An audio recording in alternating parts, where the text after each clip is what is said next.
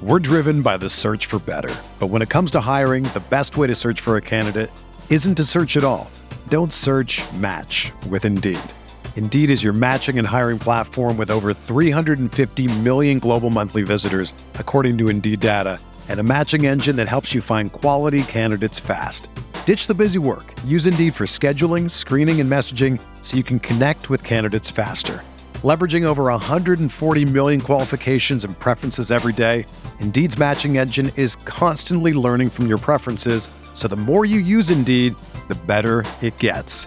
Join more than 3.5 million businesses worldwide that use Indeed to hire great talent fast. And listeners of this show will get a $75 sponsored job credit to get your jobs more visibility at Indeed.com/Blue Wire. Just go to Indeed.com/Blue Wire right now and support our show by saying that you heard about Indeed on this podcast. That's Indeed.com/Blue Wire. Terms and conditions apply. Need to hire? You need Indeed.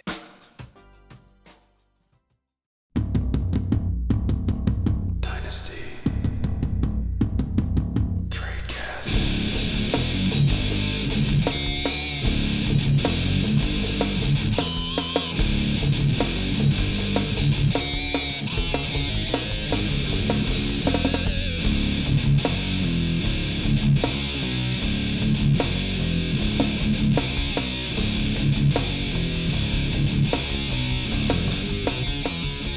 Hello, everybody out there, and welcome to another edition of Dynasty Tradecast on RotoViz Radio on the Blue Wire Network.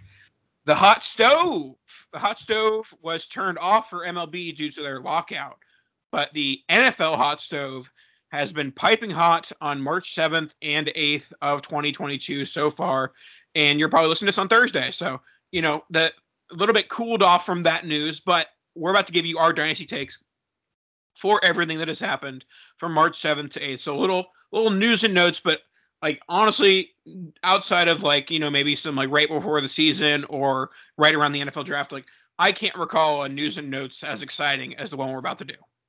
Yeah, I mean the last few days, the last week has just kind of all been chaos. You know, we get the news on Rodgers, we get the news on Wilson, we hear about Ridley, you know, and obviously we're going to go through all of that stuff, but it's a lot of times we just get like lower level items and it's just like top tier.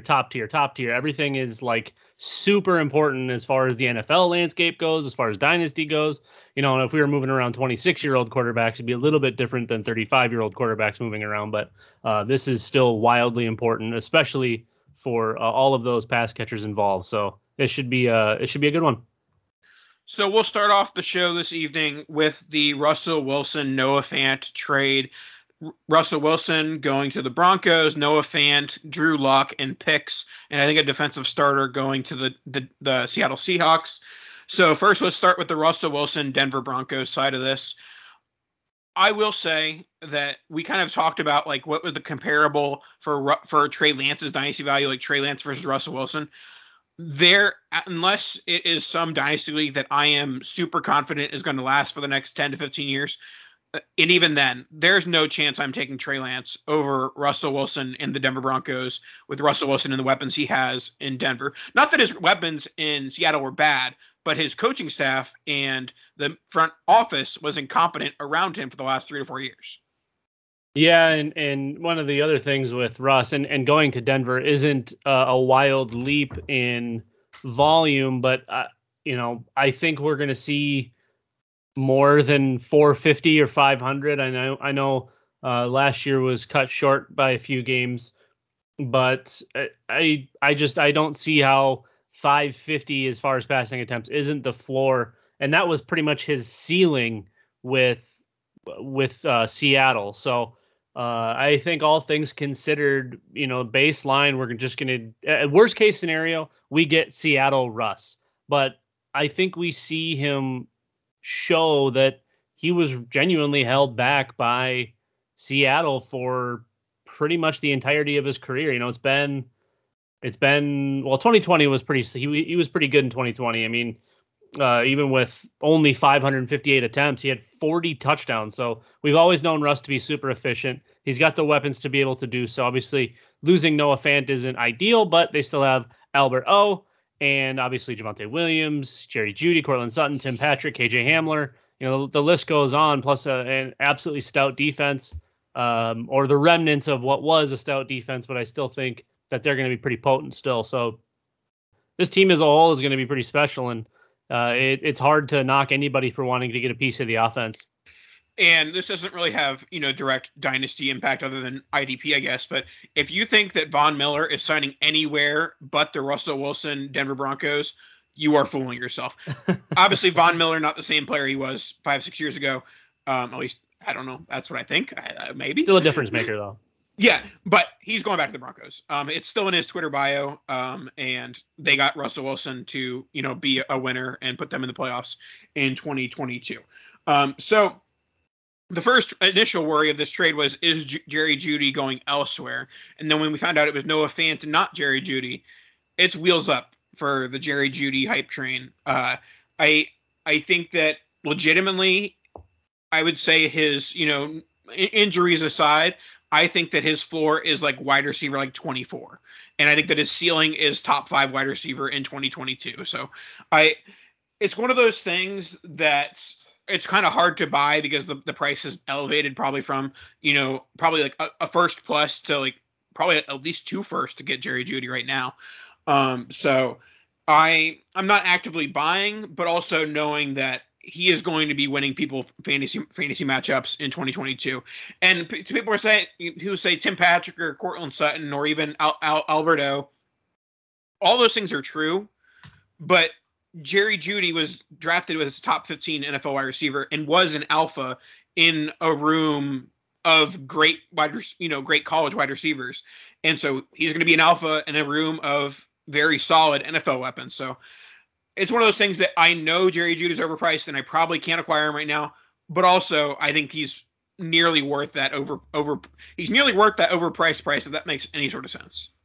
Well, yeah, I mean the floor and the ceiling both took a pretty decent leap, but what you started with there is his health concerns. He's only played 26 games in his first 2 seasons, which year 1 he played all of the games, which is great. That's what we want. He was mediocre, I would say. Last year only playing 10 was not super great. Obviously, not being able to be on the field for whatever reasons. That is what it is. Touchdowns haven't been there. Targets really haven't been there. The touchdowns haven't been there for the Denver Broncos offense in the last 7 years. Right, and I mean that. And again, knowing Russell's efficiency, that this should be a huge leap forward, I think, for everyone, including the running back. So it will be interesting to see how they kind of piece everything together because. KJ Hamler is obviously the guy that's going to be predominantly used to stretch the field. They really like Tim Patrick. They re-signed him. They obviously really like Cortland Sutton because they re-signed him, and then they just went out and spent a high first pick on Jerry Jeudy. So this offense is ready and is built the way that Denver wants it to be built. They just unfortunately have had to deal with either Drew Lock or Teddy Bridgewater for the last couple of years, and it was like Joe Flacco before that. So we haven't really gotten to see any of these guys at their true full potential. So assuming health, everybody's doing, what they should be on the field. I don't know why there isn't a reason that we have like 4 genuinely like strong fantasy assets out of the Denver offense, not even including Russell Wilson. I think obviously Javonte is probably going to be your primary fantasy point scorer, unless Melvin Gordon continues to have a huge role. We'll see what that looks like. I think Albert O, as far as the tight end landscape goes, he's going to be into like your mid tight end ones, low tight end ones, just because it doesn't take much to be a tight end 1. So even if he's mediocre, he's still going to be better than most. And I do think that Jerry Jeudy and Cortland Sutton are smashes. They both do. I mean, they have 2 different jobs, but they complement each other so well. And if either one of them gets banged up, having Tim Patrick is such a nice, just like cushion to have. So I think as somebody that owns quite a bit of Cortland Sutton, I found myself acquiring a lot of Tim Patrick as well, just to kind of hedge my bet on Cortland Sutton. Not that I think he's bad. It's just him staying on the field, kind of like Jerry Jeudy, has been more of an issue than not. So I'm trying to get as many pieces as I can, even with the growing cost. I think sky's kind of the limit. The only restriction will be how much they really let Russell cut loose. I still think he's moderately kind of held in check. I don't think we're going to see like a 650 pass attempt season. Well, maybe, because now we have an extra game. But the 550 floor is fantastic for Russell, when that was previously his ceiling. Do you see, so Albert O obviously was a huge talent entering the NFL. He kind of dipped to that fourth round unexpectedly, and then he was stuck behind Noah Fant for a few years. What are our thoughts on him now? Do you think that he can reach that ceiling that we kind of saw his last, year and a half of college? Or do you think that, he's just going to be like a viable fantasy option, but nothing much more? I mean, I think he's one of those guys that can just he's a do it all type of tight end. At least that's kind of what we saw in college. And the slow starts for tight ends historically lead me to believe that now that Fant is gone means Albert's going to be beyond that. That's his first couple of year window where we normally see these guys struggle and see these guys play slowly, whether they were drafted super highly or not.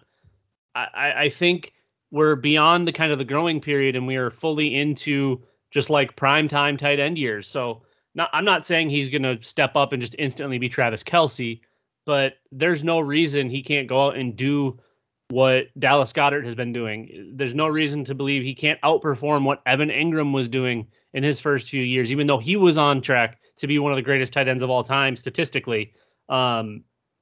If this offense rolls the way it really should, and they use Albert O the way that Fant was being used, even 90%, 85%, 75% of that, we're going to have a solid tight end one. And he's got the ability to do so. Do I think he's as talented as Noah Fant? No, I honestly don't think that's really that close. I think Noah Fant is one of the most talented tight ends in the league. Just, unfortunate draw, especially getting all the extra wide receivers in Denver now too. But I don't think Albert is a slouch by any means. I do think he's going to be one of the better tight ends in the league now with Russell Wilson, who has historically propped up tight ends really well. A lot of guys that no one's ever heard of, a few Jimmy Graham years. But then for the most part, you're getting guys like Will Dissly and randoms who just pop off. Now let's move from the Denver Broncos tight end to the newly minted Seattle Seahawks tight end, Noah Fant. So, me, whenever there's any sort of big NFL news that causes a value dip, I smell blood in the water. I think this is the buying opportunity. And there was, to some extent, some people being like, RIP Noah Fant, RIP Noah Fant's career, and the like. And I think that is a vast exaggeration, especially because they got 2 first-round picks, 2 second-round picks. Drew Lock is not the Seahawks quarterback in 2023. There's a slight chance that he's their quarterback in 2022, in which case I'm not worried about it. Like, give it a year. But in 2023, Noah Fant will have a quarterback of the future with the Seattle Seahawks, whether it's through the Seahawks' own pick or through one of the picks they got from the Denver Broncos, including the number 8 pick. So do you think that number 8 pick is slotted in for a Malik Willis, a Sam Howell, a Kenny Pickett, or do you think that, and how does that impact your valuation of Fant moving forward? Well, my guess is that they piece together something with that pick, because I think they're going to have to leapfrog a couple teams probably to get Malik Willis. But I do think it's going to be Malik Willis. There's tons of reports, at least based on what I've read, that Seattle and Pete Carroll love Malik Willis. So I would guess that that's one of those early locks you could probably go for. Obviously these NFL teams do whatever the heck they want to do, so nothing is ever certain, but I think that he's probably the top of their board unless one of the top couple of guys fall for whatever reason. If we get a draft day gas mask bong hit from one of the tackles, like we've seen in past, maybe somebody slides to Seattle at 8, but I think they package that pick up, move up a few spots, and make their way into the Malik Willis lottery and hopefully to land him. But going to Fant specifically, he was very consistent over the last couple of years, averaging like 91 or 92 targets over 2 years. I think he had like 93 and 90, basically 750 yards, give or take. But again, the touchdown production just hasn't really been there. You look at last year for the Seattle Seahawks, you've got Gerald Everett with 63 and Will Dissly with 26, combining for 5 touchdowns with the same, kind of target share. I would assume that Noah Fant is taking all of that and now going from Russell Wilson, unfortunately, to the guy who was throwing to him, or potentially Malik Willis. Or maybe Seattle shocks us and they throw their hat in the ring for like Deshaun Watson if Watson waives his no trade clause for that. Who knows? Maybe they throw all those picks at Houston to get Watson. Maybe that's their move. That would make more sense to me. They flip Wilson for Watson, assuming he would waive that clause to get there. But I think Noah Fant's floor remains essentially the same because he was doing this with crap quarterback play. And he's just going to have the same crap quarterback play in a spot that he's going to slot right in to that target, that third target. Obviously, we would assume DK Metcalf continues to dominate there. Tyler Lockett potentially on the block as well, if anybody wants to take that hideous contract from somebody who was apparently supposed to be like dead however many years ago from concussions. So there's a real chance we see Noah Fant as the number 2 target in Seattle in the short term until they start adding more weapons and get that rebuild underway. I do want to butt in here. Looking at a tweet from our friend Ryan McDowell earlier today, we know that Twitter polls can be hyperbolic at times. He tweeted, "Which tight end do you prefer in Dynasty?" And it was Noah Fant versus Albert O. And I am sad to report that somehow Albert O has the lead at 54%. If you can trade Albert O for Noah Fant, you should do it and run away to the bank laughing. And I'm not even saying like it's a runaway. Like obviously there are scenarios where Albert O outperforms Noah Fant, but the floor on Noah Fant is so much higher as a first round pick who's about to get a big second contract than Albert O, who has done next to nothing in the NFL as a 4th round pick. You can be as excited as you want about Albert O as a prospect and as a future NFL player, but he just hasn't done what Noah Fant has done, and Noah Fant's about to get paid. So like there's no reason to ever trade Noah Fant for Albert O. Yeah, I mean you're looking at most likely Noah Fant's floor versus Albert O's ceiling, and that's really bad gambling. You don't make that bet. I mean I'm still very, very intrigued by Albert O, but I'm taking Noah Fant to the bank, especially if he's getting a steep discount. Because like I said, we've only seen him with crap quarterbacks in the NFL thus far in an offense that's also had plenty of other weapons to pull targets. So, at the very least, this should be a lateral move at worst for Noah Fant. I don't see how this is a stock down for him. This arguably is better because I think there's less competition for targets. All right, let's move on to our next topic, and it is about Calvin Ridley.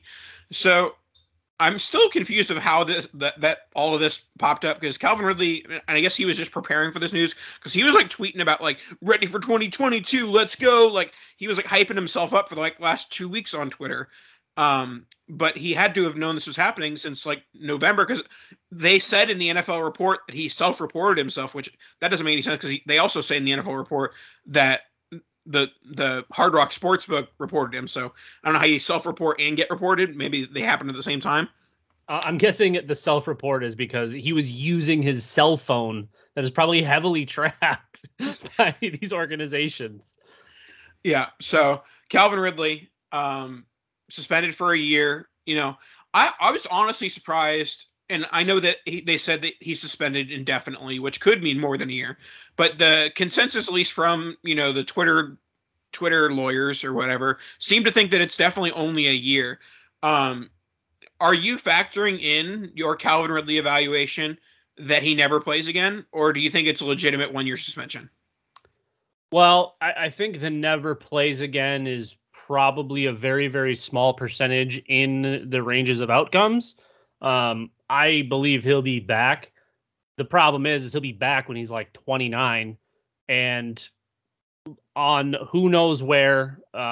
It could end up being one of those things where you got to like make the team or show up healthy. Yeah, no, he's stuck in Atlanta. There's no way he's getting out of Atlanta until after 2023. Sure. So that's arguably worse. Doesn't even get to potentially try somewhere new and turn that page. So I wanted to so badly victory lap on Twitter, but everybody was tweeting their garbage. Oh, Calvin Ridley used code such and such at this website. And then I got mad and smashed Twitter closed. But I don't want a victory lap on someone's. Thankfully, it wasn't like an injury or like going to jail or anything. But I've been saying last offseason before all the mental, whatevers, that his price was way too high for an absolutely awful situation. I don't care that he was going to be a target funnel. You have Matt Ryan and a horrible offense, and this guy's being, marketed. He was being pushed up like wide receiver 4 to 6. That was way too high always. I get that he had a very, very good 2020. Awesome. Happy for you. The price was never right. And I hope that some people listened and actually got out and took advantage of all of that. Because guess what? If you did that and you got all of that value at that time, you can go back and buy him right now for a second. No problem. People are smash accepting for a second if you send offers for Calvin Ridley, because those people are probably scared that he'll never play again and they'll take whatever. I think he'll be back. He'll be 29 or 30, whatever it is, when he comes back to the dumpster fire that is Atlanta, who will not have a quarterback unless they draft somebody in this class who ends up being a career backup, but starts 8 games for Atlanta in 2023. It's not a good situation at all. But I think, if you have a team that is a year away, even though he'll be 29, Calvin Ridley's probably at the top of your list of buys, to be honest. And as far as selling, I think that the time to sell Calvin Ridley is going to be in the second round of your 2022 rookie drafts. And that's because every year everyone has their own, second round favorite. Like a DJ Chark was mine one year, and maybe a specific tight end or wide receiver. Basically, there's someone that falls to that like 206 to 208 range in your draft, or hopefully for you, the guy that you really want falls to that 206 208 range. That's where I would capitalize on selling Calvin Ridley if I didn't want to sit out the 2022 season on his accord, because his value is essentially going to be a mid-second. And if you're going to sell for a mid-second, you have to buy. You can't sell for a mid-2023 second, because you're not even going to see that value until essentially Calvin Ridley is already back on the team, most likely. And so take a guy in that 206 to 208 range who you think has the upside to, be a round 5, round 4 startup pick in 2023 if the cards are played right in his rookie season. So that's really the move I'd be making. And it's kind of more of it's a lot easier to do in a draft league than an auction league, because you don't exactly know, like, oh, this guy's going to cost me exactly like $46 or something like that. Which you could certainly, sell him for $50, $60, whatever it might be, and do the same thing. But I think it's a lot easier to do when, like, picks on the clock, this guy fell to this pick, offer Calvin Ridley for it, and someone might take it. And on the other side of that, if you were to be buying Ridley for those kinds of picks, those are the kind of picks you can burn. The hit rate on a 206 is almost 0. So if somebody approaches you with that kind of offer, I feel like that's a super fair buy and sell. That's a great trade back and forth. Somebody gets the chance at the wide receiver that fell that they wanted, and the other owner gets to wait and see on Calvin Ridley. The fruit of that could be immense, more than likely a lot more than whatever the 206 is going to become. But there's so much risk involved in that. It's very difficult to really pay any more, because the only thing you really can pay is something you're willing to lose and not have it kill your team. All right, let's move to Aaron Rodgers discount double check. They have secured. Did they get to tag Adams or no? I believe they tagged him like 10 minutes before the deadline. And that took some cap magic on their part. No idea. Probably from the Aaron Rodgers extension somehow.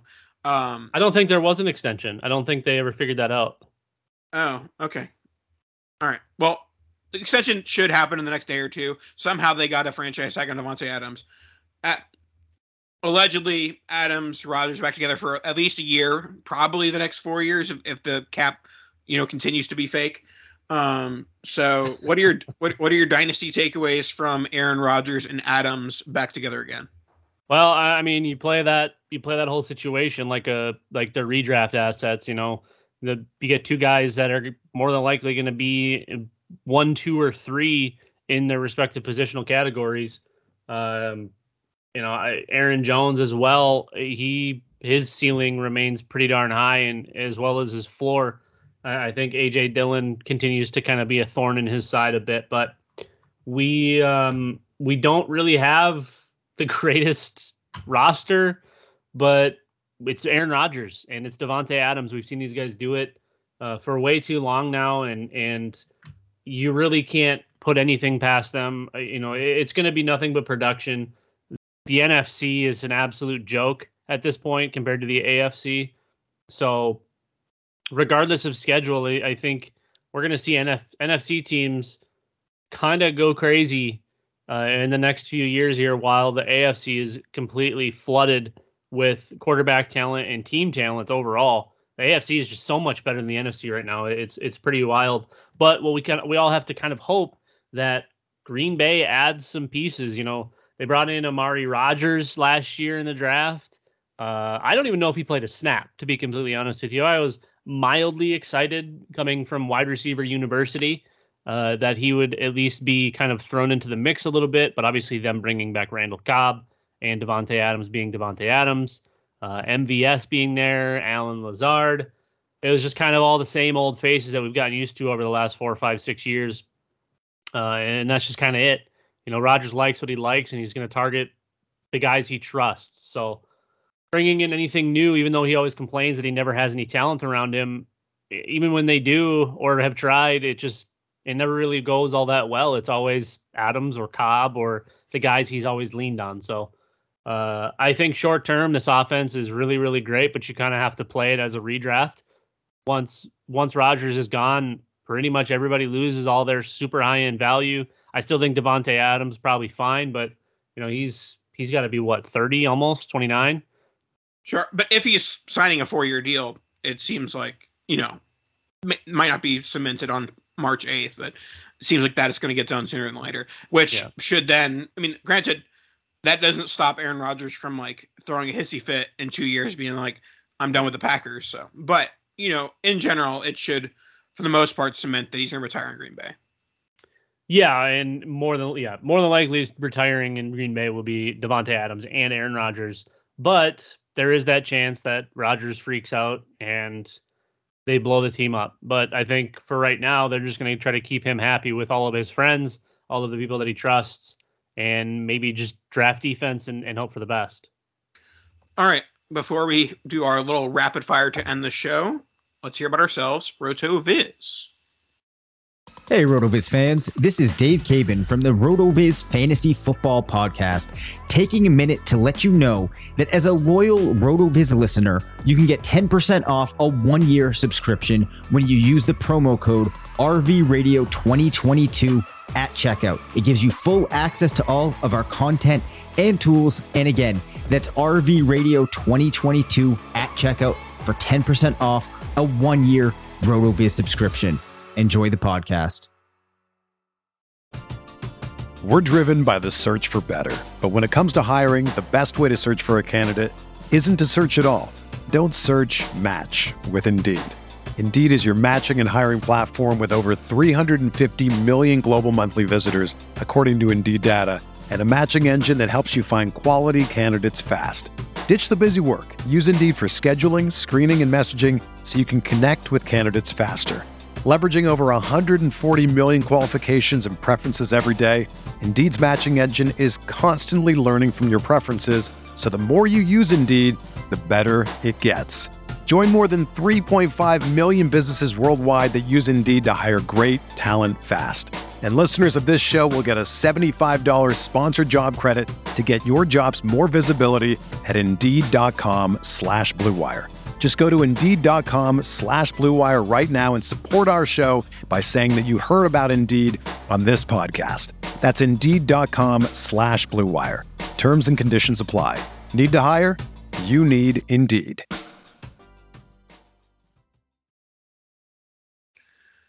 All right, Dan, we got about 10 minutes on the clock, so let's get to it.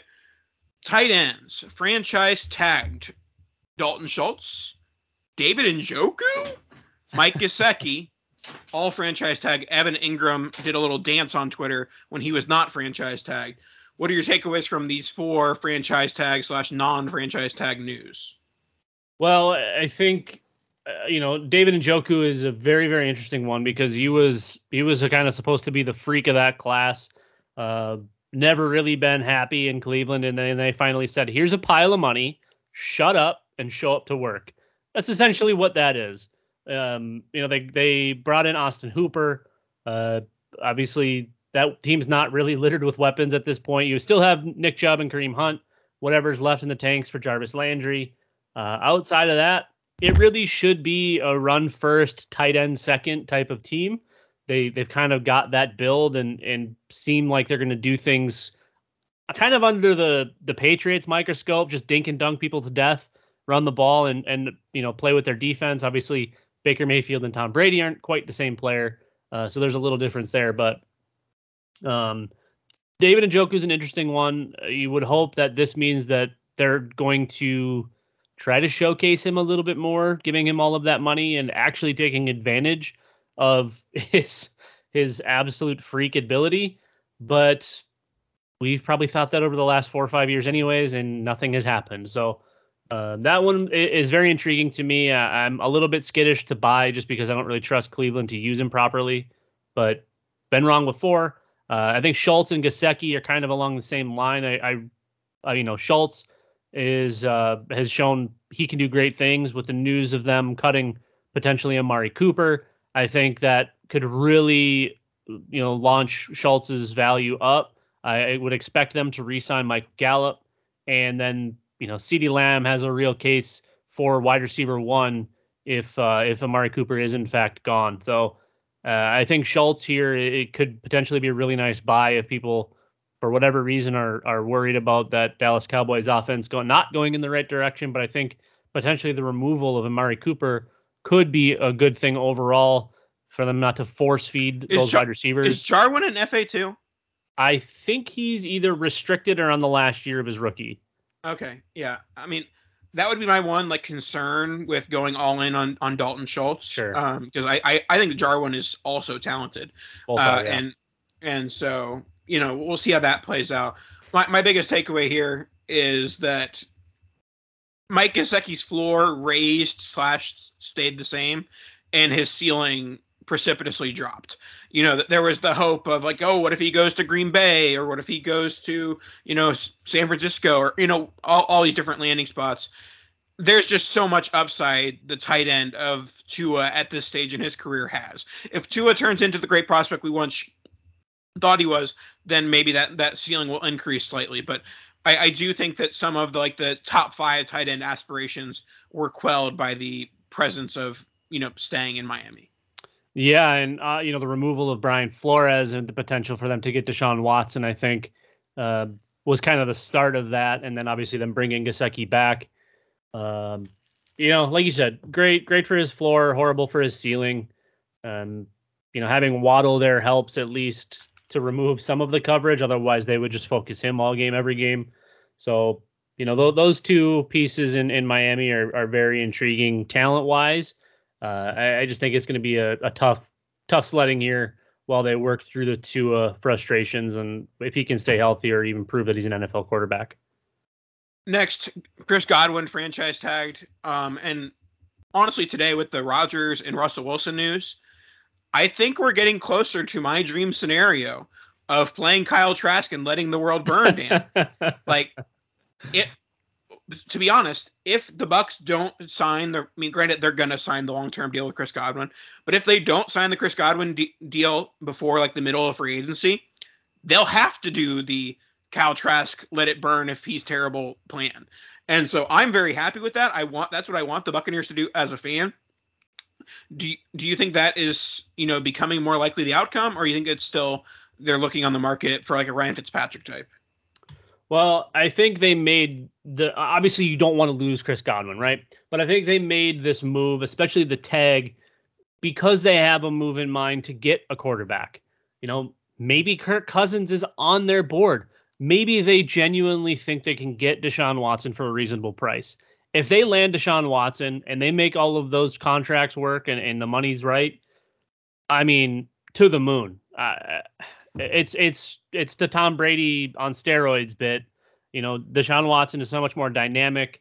Obviously, his ability to run the football would open that offense tenfold compared to what Brady was able to bring. Obviously, one of the most elite, if not the most elite pocket passer of all time. Sans maybe Peyton Manning. The offense would be untouchable with Mike Evans and Chris Godwin plus Deshaun Watson. If that's the move, that's crazy. If they do something maybe they go try to get Jameis back, or it is Fitzpatrick, or they find some other kind of mid-tier guy that maybe it's Jimmy Garoppolo. I think those kind of guys are kind of a dime a dozen, but Jimmy's at least proven in the NFL that he can show up and not lose football games. I don't want Jimmy because I don't want to go 6-11. Like that's what's going to happen when they sign Jimmy Garoppolo. I think that's a 500 team with Jimmy Garoppolo. I think maybe a 10 win team. And the NFC is kind of a joke right now, so they could probably pull that out. If he was able to win all those games with San Francisco, even though they had a little bit more talent, I think he can do that. And obviously, Bucs perspective, we'll see how much talent they have left after this set of free agency. True. So Watson, is there anything you're doing for preparing for the proposed Friday news that might give us some more clarity on his legal future / NFL future? Are you trying to buy before it explodes, or are you still waiting it out, not wanting to get the pie slapped in your face? I think the buy, sell, do anything with Deshaun Watson window was closed a bit ago. I think we're still in the everybody just hold and we'll figure this thing out together kind of. We're in that space right now because nobody knows what's going to happen with this. The grand jury obviously is going to mean prison time for Deshaun Watson, but that doesn't necessarily mean that the NFL won't impose their will on him and do whatever they're going to do. So I think we just have to wait for this news and really see what is going to come of it. I would assume that he'll probably be suspended for some time if there's a guilty verdict of any kind. It just kind of is what it is. But I don't think it's the end of Deshaun Watson with a guilty verdict of any kind. All right, and let's wrap the show. Your favorite. Not really. My favorite, Mike Williams, re-signed 3-year contract. Hey, I gave him his props. We once we saw him actually playing the way that we always wanted Mike Williams to play.